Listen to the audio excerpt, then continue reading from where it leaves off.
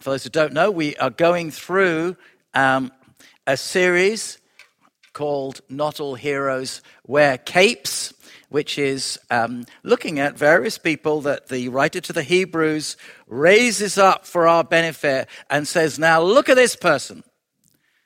See this person's faith. I want you to see this person's faith. The writer to the Hebrews is speaking because he's wanting to encourage the readers and he's wanting to encourage us to be people of faith. And today we are looking at Sarah, and we're calling it Sarah's calculation. Okay, just a couple of verses, but obviously we're digging back into Genesis. Before we read that, just, she's a slightly unusual person. This hero of faith. And you read it and you're thinking, really? Sarah? Abraham? Yeah, no, we've got that. But Sarah? I think what I want to say, first of all, this morning is that it's really important that we don't coast on other people's faith.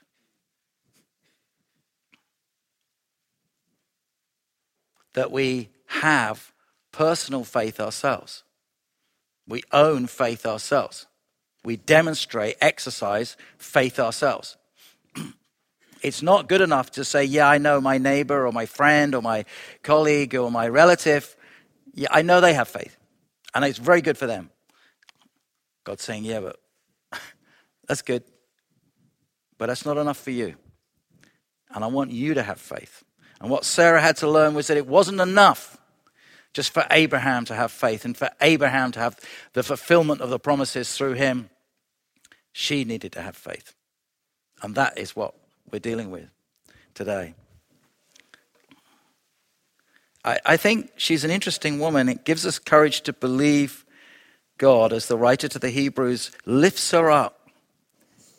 And we're thinking there's quite a lot of reasons why, if you know the story even a little bit, you might think, actually, she is an unusual person to choose. When we say faith, I mean, come on, are you suddenly forgetting some of these major incidents for her? She'd been the one to suggest to her husband that he sleeps with her slave, Hagar, in order to have a son. You're thinking, well, that's not exactly faith. She was the one who, when the visitors came and spoke, she laughed when she was told that she was going to have a son within a year. She just laughed.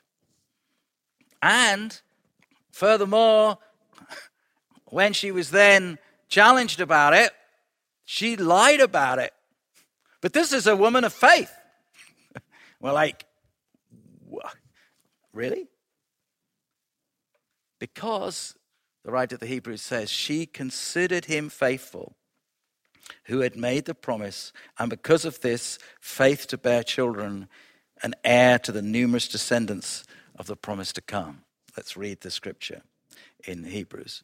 And by faith, even Sarah, who was past childbearing age, was enabled to bear children because she considered him faithful who had made the promise. And so from this one man, and he as good as dead, came descendants as numerous as the stars in the sky and as countless as the sand on the seashore. Sarah had really a kind of double reason to actually have quite a lot of serious doubts that this son that had been promised was going to come through her. Firstly, she was infertile. Now, we know something a lot more than they did then about infertility. And we know that it could be the husband, it could be the wife. It can happen as much to you when you're young as it can when you're old. So this wasn't to do with her age. This was just that she was infertile. But what we learn through the story as we read more about Abraham is we get some hints as to who's responsible. And what we see is that when Abraham sleeps with Hagar, they have Ishmael fairly quickly. And furthermore, after Sarah dies in chapter 25, we see that he actually had 4 more children. So it kind of leaves you thinking, I think probably the problem was on Sarah's side. But there was also a second reason, wasn't there? And the second reason was that she was really getting on a bit. Not only was she infertile, but she was past childbearing age.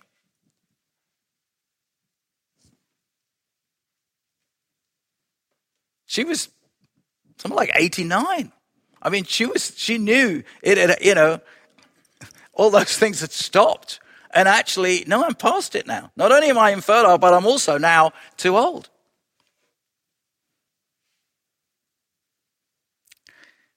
It was back in Genesis 12 when God had promised Abraham that I will make you a great nation. He was about 75 at the time. By chapter 15, Abraham is doing a deal with God. Do you know what he suggests? To kind of try and make things kind of move it along a bit. He said, well, hang on, this kind of son idea is not really working. How about Eliezer of Damascus? Maybe he should inherit and he should be the heir, as you've given me no children. And God speaks very clearly to Abraham and says, no, this man will not be your heir. Look up at the stars, so shall your offspring be. I want to say it was common practice, and we're going to kind of go, whoa, that was kind of but it was common practice to actually do that. It was common practice to actually, in those days, to actually say, well, actually, if you haven't got any kids, well, then you kind of nominate somebody who has. So where did this leave Sarah? Well, up to this point, God is speaking to Abraham, not to Sarah. He knew that actually this son that was promised was coming through him, through his seed. But actually no mention of Sarah.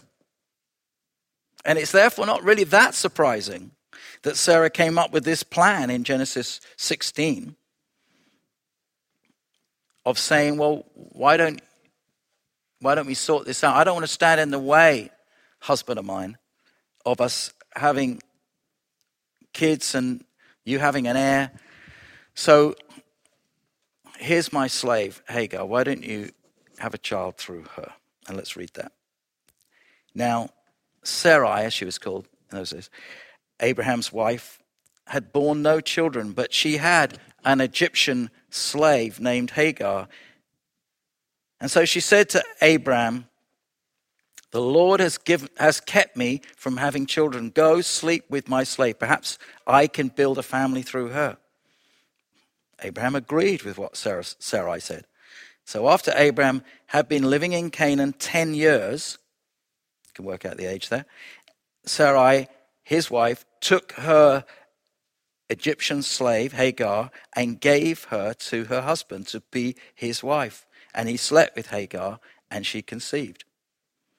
We are being told that they'd been trying for 10 years. So that makes him 85. And he does that. He sleeps with Hagar, and they have Ishmael. I want to say in Sarah's defense, there would have been huge pressure on her to not stand in the way of her husband. He was wealthy. He needed an heir to pass things on to. And God had promised him this nation. She didn't want to be a bottleneck. She didn't want to thwart God's plans. But I want to say this. This wasn't faith. And it didn't include Sarah at this point. It was just a convenient solution. It was more, I think, that she kind of stepped out of the way. She didn't want to be a blockage or a hindrance.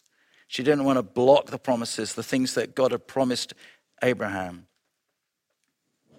And I want to say this to us today, that, you know what? We can do this at times. We can do that.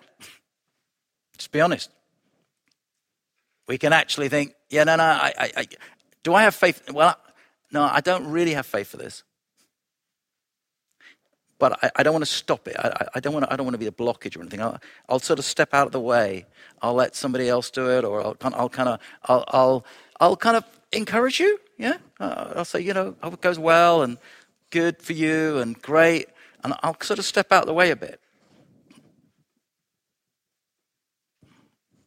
That's what we see that Sarah's doing at this moment, and I want to say it's something which we actually know what that feels like at times. We don't want to be a wet towel.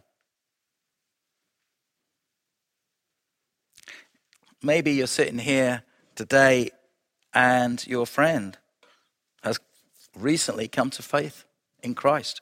And they just can't stop talking about it. They go on and on and on about this Jesus. You love your friend. You sincerely want it all to work out for them. But you don't share their faith. And you just sort of like, you thinking, oh, well, I'll kind of step out the way. I'll kind of let you kind of hope it goes well. God's wanting to say, no. You're hearing about this. I want you to have faith as well. I want you to know me as well. I want you to know my love as well. This isn't just for your friend. This is for you as well. I know when Anne and I moved up here to plant the church, we were really stepping out in faith. Anne's going to talk in just a second. We were leaving a lot of securities behind. There was a high cost to our move. And I'd come to a place where I knew that this was God's initiative and not mine. Once I knew that it was not just my decision, that I wasn't just making a decision to come to Edinburgh and plant a church out of frustration, or just that I just wanted a fresh challenge. But I needed to know that it was God who was saying it. I needed to know that it was God who was saying it. It's interesting because the song that the guy sung at the beginning was about knowing that God is saying it. You've got to know that God is saying it. I had faith that the church would grow and it would be good for God's people, it would be good for Edinburgh, it would be good for Anne and I, because I knew that God had spoken about it. But, and this is the big but it couldn't just rest on my faith alone. It wasn't just me coming up. It was Anne and I coming up. It wasn't just good enough for Anne to kind of like say, yeah, no, I'll support you. I don't want to get in the way, Matthew. Obviously, you really feel it's of God, and I'll come along. I'll be faithful. I'll be obedient. I'll be a faithful wife. I will be with you. I'll honor you. I'll stand by you. That wasn't enough. She needed to know that it was God speaking herself.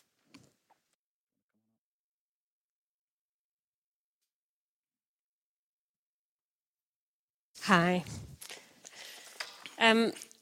So because this is about Sarah, and as Matthew and I were talking about it, we felt it might be good to just share a story with you about me. Not because I'm Sarah, but because it's an issue of faith.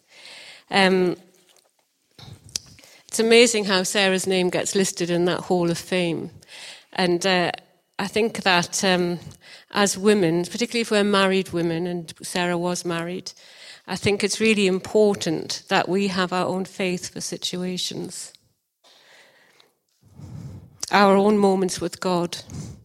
Not just to coast on what we feel our husbands have faith for, or what other people would expect of us, but to dig deep and expect to hear from God ourselves.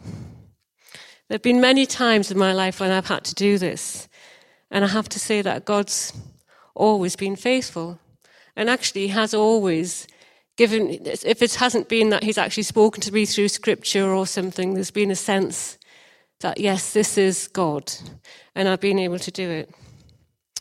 But I think our move to Edinburgh was one of the biggest challenges for me. It was massive. And it's amazing when I look now at what God has done through us and for us in the past 16 years, and I see the fruit of it. In hindsight, it's easy, but there was none of that there then. And it was an excruciatingly difficult decision to make. Matthew knew that God was moving him on. It was time for something else. But I was very happy in Newcastle. We'd planted the church. It was large, thriving. My friends and family were there. It was my children's home. And my youngest, who was 17, was living with us. And I knew that if we made this decision and moved, he wouldn't follow us to another city, that he would stay there. I was also emotionally fragile, still coming to terms with discovering one of our children was quite seriously ill, and uncertain of what the outcome of that would be. So it didn't seem really possible to me that God would ask me to do something, to uproot and leave everything at a time like that, when I was feeling really vulnerable. And Matthew and I had many, many conversations about what has God got for us? Should we move? Is it the right thing? Are you really hearing from God? And sometimes it'd go well and I'd come away and I'd have faith. Other times I'd be distraught. And other times I'd just be like, well, if you think it's God, then I'll follow you. I didn't even know myself really what the right thing was. It wasn't that I thought particularly that Matthew was hearing from God. So it wasn't that I didn't feel I was standing against God, I just didn't know. But Matthew didn't want to do something that I didn't have faith for, and that I would have been unhappy. But there was a moment for me, like Sarah's moment, which Matthew will probably talk about more, where everything changed and suddenly my faith was born. We'd been seeing Dave Holden off at the airport, and he was asking us about whether we would be prepared to move to Edinburgh and plant a church. There was no promise of finance.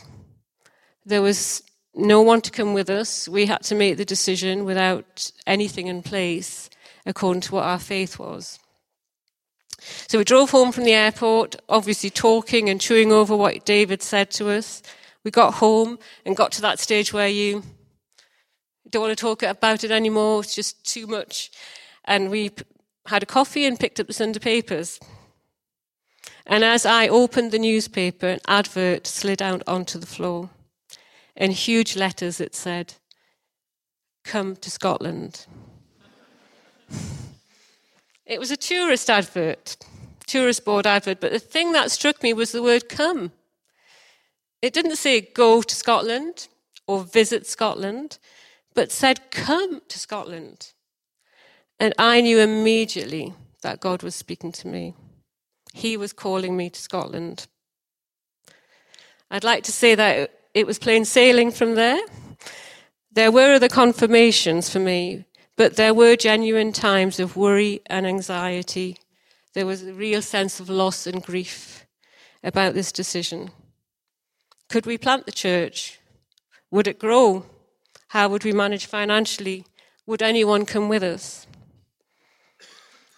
But at that moment, a seed of faith was planted that grew and sustained me through those times.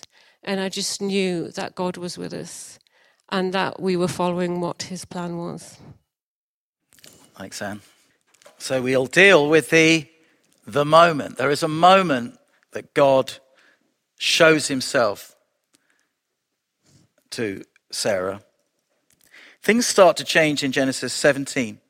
We're told that Abraham is now 99 years old. God speaks to him again, and he reconfirms his promise to make him a father of many nations, and he changes his name from Abram to Abraham.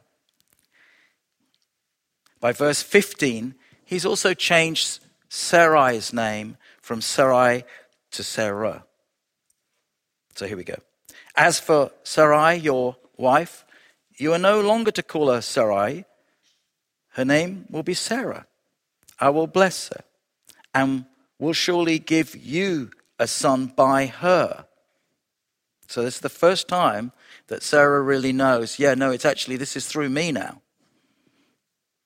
I will bless her so that she will be the mother of nations. Kings of peoples will come from her. Abraham fell face down. He laughed and he said to himself, will a son be born to a man 100 years old? Will Sarah bear a child at the age of 90? And Abraham said to God, if only Ishmael might live under your blessing. And God said, yes, but your wife Sarah will bear you a son, and you will call him Isaac. I will establish my covenant with him as an everlasting covenant for his descendants after him. So what happens at this point is that Sarah is suddenly included. It's not just, it's going to happen through Abraham and his seed and maybe some other woman, but actually she knows, no, it's through you. It's integral to the fulfillment of the promise. Abraham laughs. So now Sarah is included in the promise. And next we see Abraham, and this is really the key point of change. Abraham in chapter 18 is sitting in the shade of his tent and 3 visitors turn up. We don't really know who they are to start with. As is fitting for any traveler who comes along, he makes sure that food is prepared for them. But more importantly, Sarah is hidden from view. So you've got to get this. They're not seeing her. They don't see her there. She's hidden from view. She's in the tent, okay? Inside the tent. And one of the visitors asks this, 18. Well, where is your wife Sarah? They asked him. There in the tent, he said. And then one of them said, I will surely return to you about this time next year, and Sarah, your wife, will have a son. Now, Sarah was listening at the entrance of the tent. You've got to get this picture, okay? So she's there in the tent. Who's been camping here? Yeah, okay. Yeah, quite a number of us. So you're there in the tent. Think of yourself, right, in the tent. So you're there sort of like, and you're listening. You can listen through this thing very easily, can't you? You can hear. And you can hear exactly what's going on, but not be seen. Okay, so you're there and you're listening. So that's what she's doing. And so she was listening at the entrance of the tent, which was behind him. Abraham and Sarah were already very old, and Sarah was past the age of childbearing. So Sarah laughed to herself as she thought, after I'm worn out and my Lord is old, will I now have this pleasure? And the Lord said to Abraham, well, why did Sarah laugh and say, will I really have a child now that I'm old? Is anything too hard for the Lord? I will return to you at the appointed time next year, and Sarah will have a son. And Sarah was afraid, and so she lied and said, I didn't laugh. And he said, yes, you did laugh. Firstly, how did how did he know her name? God's spoken to Abraham, but actually, suddenly, he doesn't say, so is your wife around? He didn't even say your wife, who I've heard is called Sarai. He said, is Sarah around? He knew the new name. Point one. But also, the writer in Genesis changes it to then the Lord said, verse 13. Next slide, yeah. So Sarah laughed, then the Lord said. Sarah's laugh wasn't audible. He didn't hear her tittering away. Okay, she wasn't laughing to herself inside the tent. It was actually in her head. She was laughing to her. She was saying to herself, "Yeah, right, sure." And so it was going on in her head, and it's important. And this kind of angelic visitor, or maybe the Lord himself, had this prophetic awareness of what she was thinking. She denies laughing, and then he confirms that she was. This is the turning point for Sarah. Up to now, all the communication had been from God to her husband. Now she realized that God is speaking directly to her. He knows her innermost secrets. He knows exactly what she's thinking. It's very similar to what happened with Jesus and the Samaritan woman at the well. Go tell your husband, Jesus says to the Samaritan woman. I have no husband, she says. Jesus replies, fact is, you've 5 husbands. And then she goes and she tells the town, she says, come see a man who told me everything I ever did. Could this be the Messiah? Sarah, up to this point, had been an obedient wife. She'd been a faithful wife. She'd been honoring to her husband. She'd been supporting him. She'd been caring for him. But this is the point that it becomes her faith. And it is this faith that the Hebrew writer is commending and saying it enabled her to bear children because she considered him faithful who'd made the promise. And I want to say this to us this morning. It's not enough to just go along with, to be obedient, to be supportive. We need to believe too. We need to know that God is speaking to us. We need to know God is speaking to us. Wives, is your husband stepping out in a faith journey, which you're sort of accepting, but not exactly in faith yourself? God wants to challenge you to be a woman of faith, not just a wife whose husband has faith. Church, this isn't just for women. We can just as well, men and women, can be spectators of faith. We can love being part of the community and the worship and the small groups and the teaching. And we know the church is believing God for this city and all the plans that he's got. And we can just separate ourselves and be just a bit detached, a watcher rather than a carrier of faith, a spectator rather than a player. God wants you to come out of the stands, put on the strip, and be part of the team. Yeah?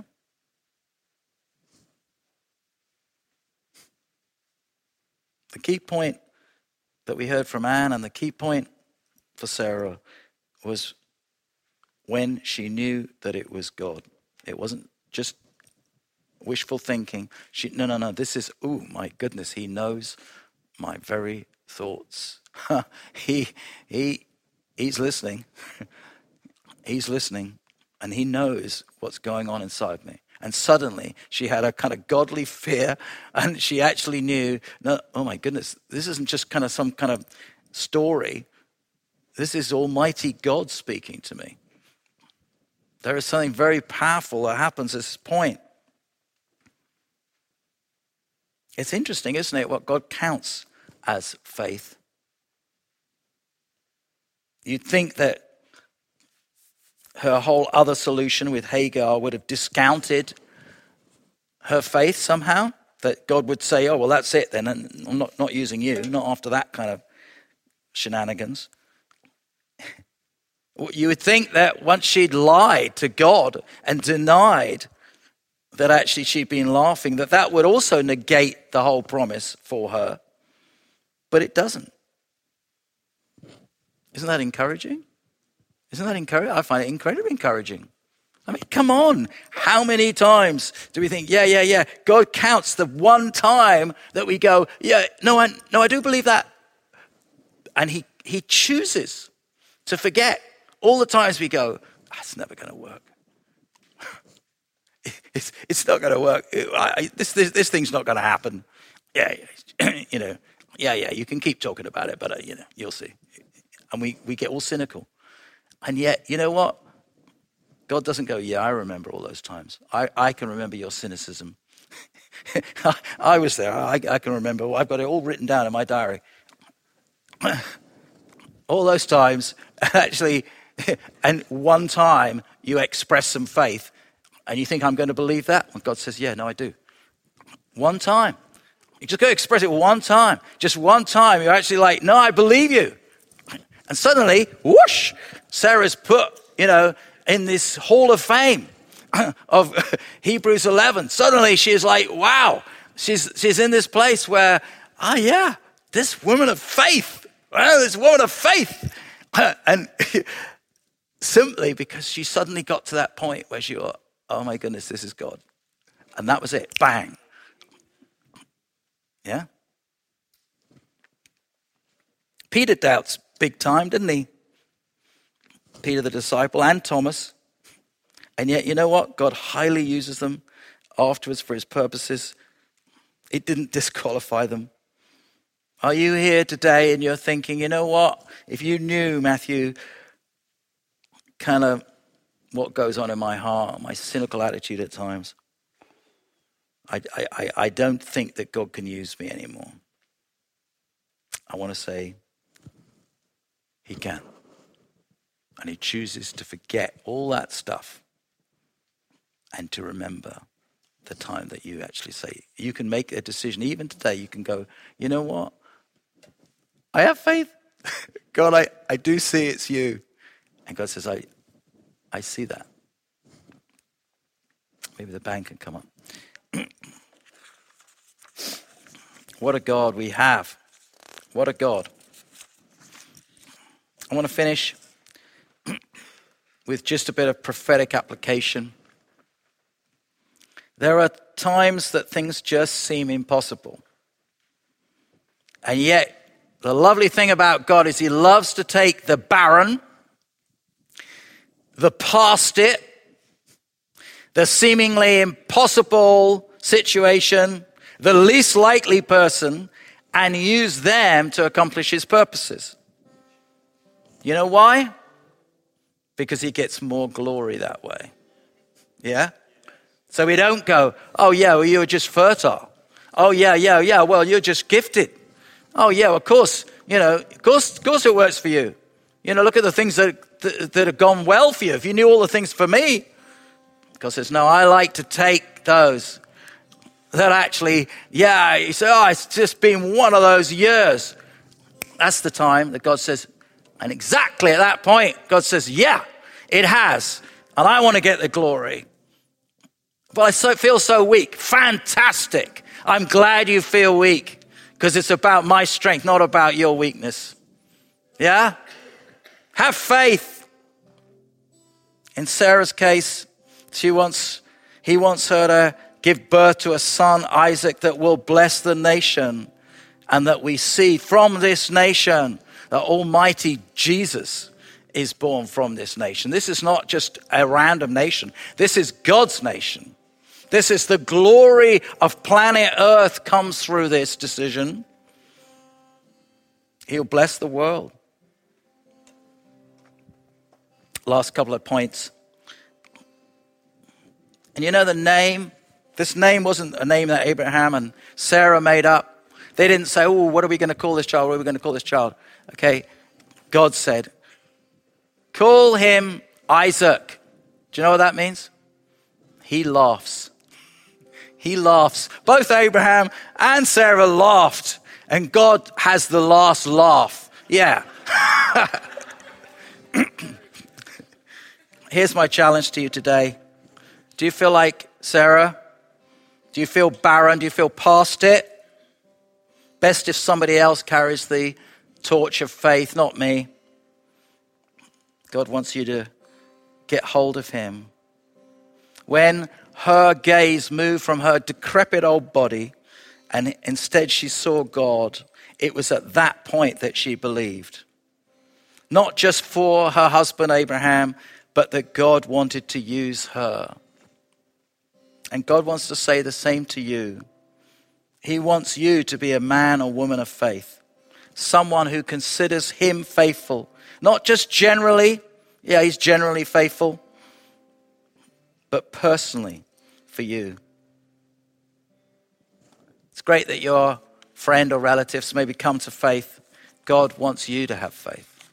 God wants it to be personal to you as well. Let's just take a moment before God. I think Matt's just helped us so well and just brought us to this place of leaning on God. And it's so important right now that you and I take this moment to lean on him in this messy thing called life, with all of its discouragements and distractions, those things that take us away from faith, those things that take us away from God, that right now you lean on him. Maybe you're facing a battle in your family or for your family. Maybe you've just lost some of your connection with God with all that's going on. Lean on him. Lean on him. He's more than enough. Sarah found he was more than enough. She considered him faithful. She took her eyes off herself and put it on God. And that filled her heart with joy, with laughter. Maybe you're facing loss. Maybe you're facing tragedy. He's more than enough. Lean on him. Lean on him. Lean on him. So Lord, we rest in your promises today.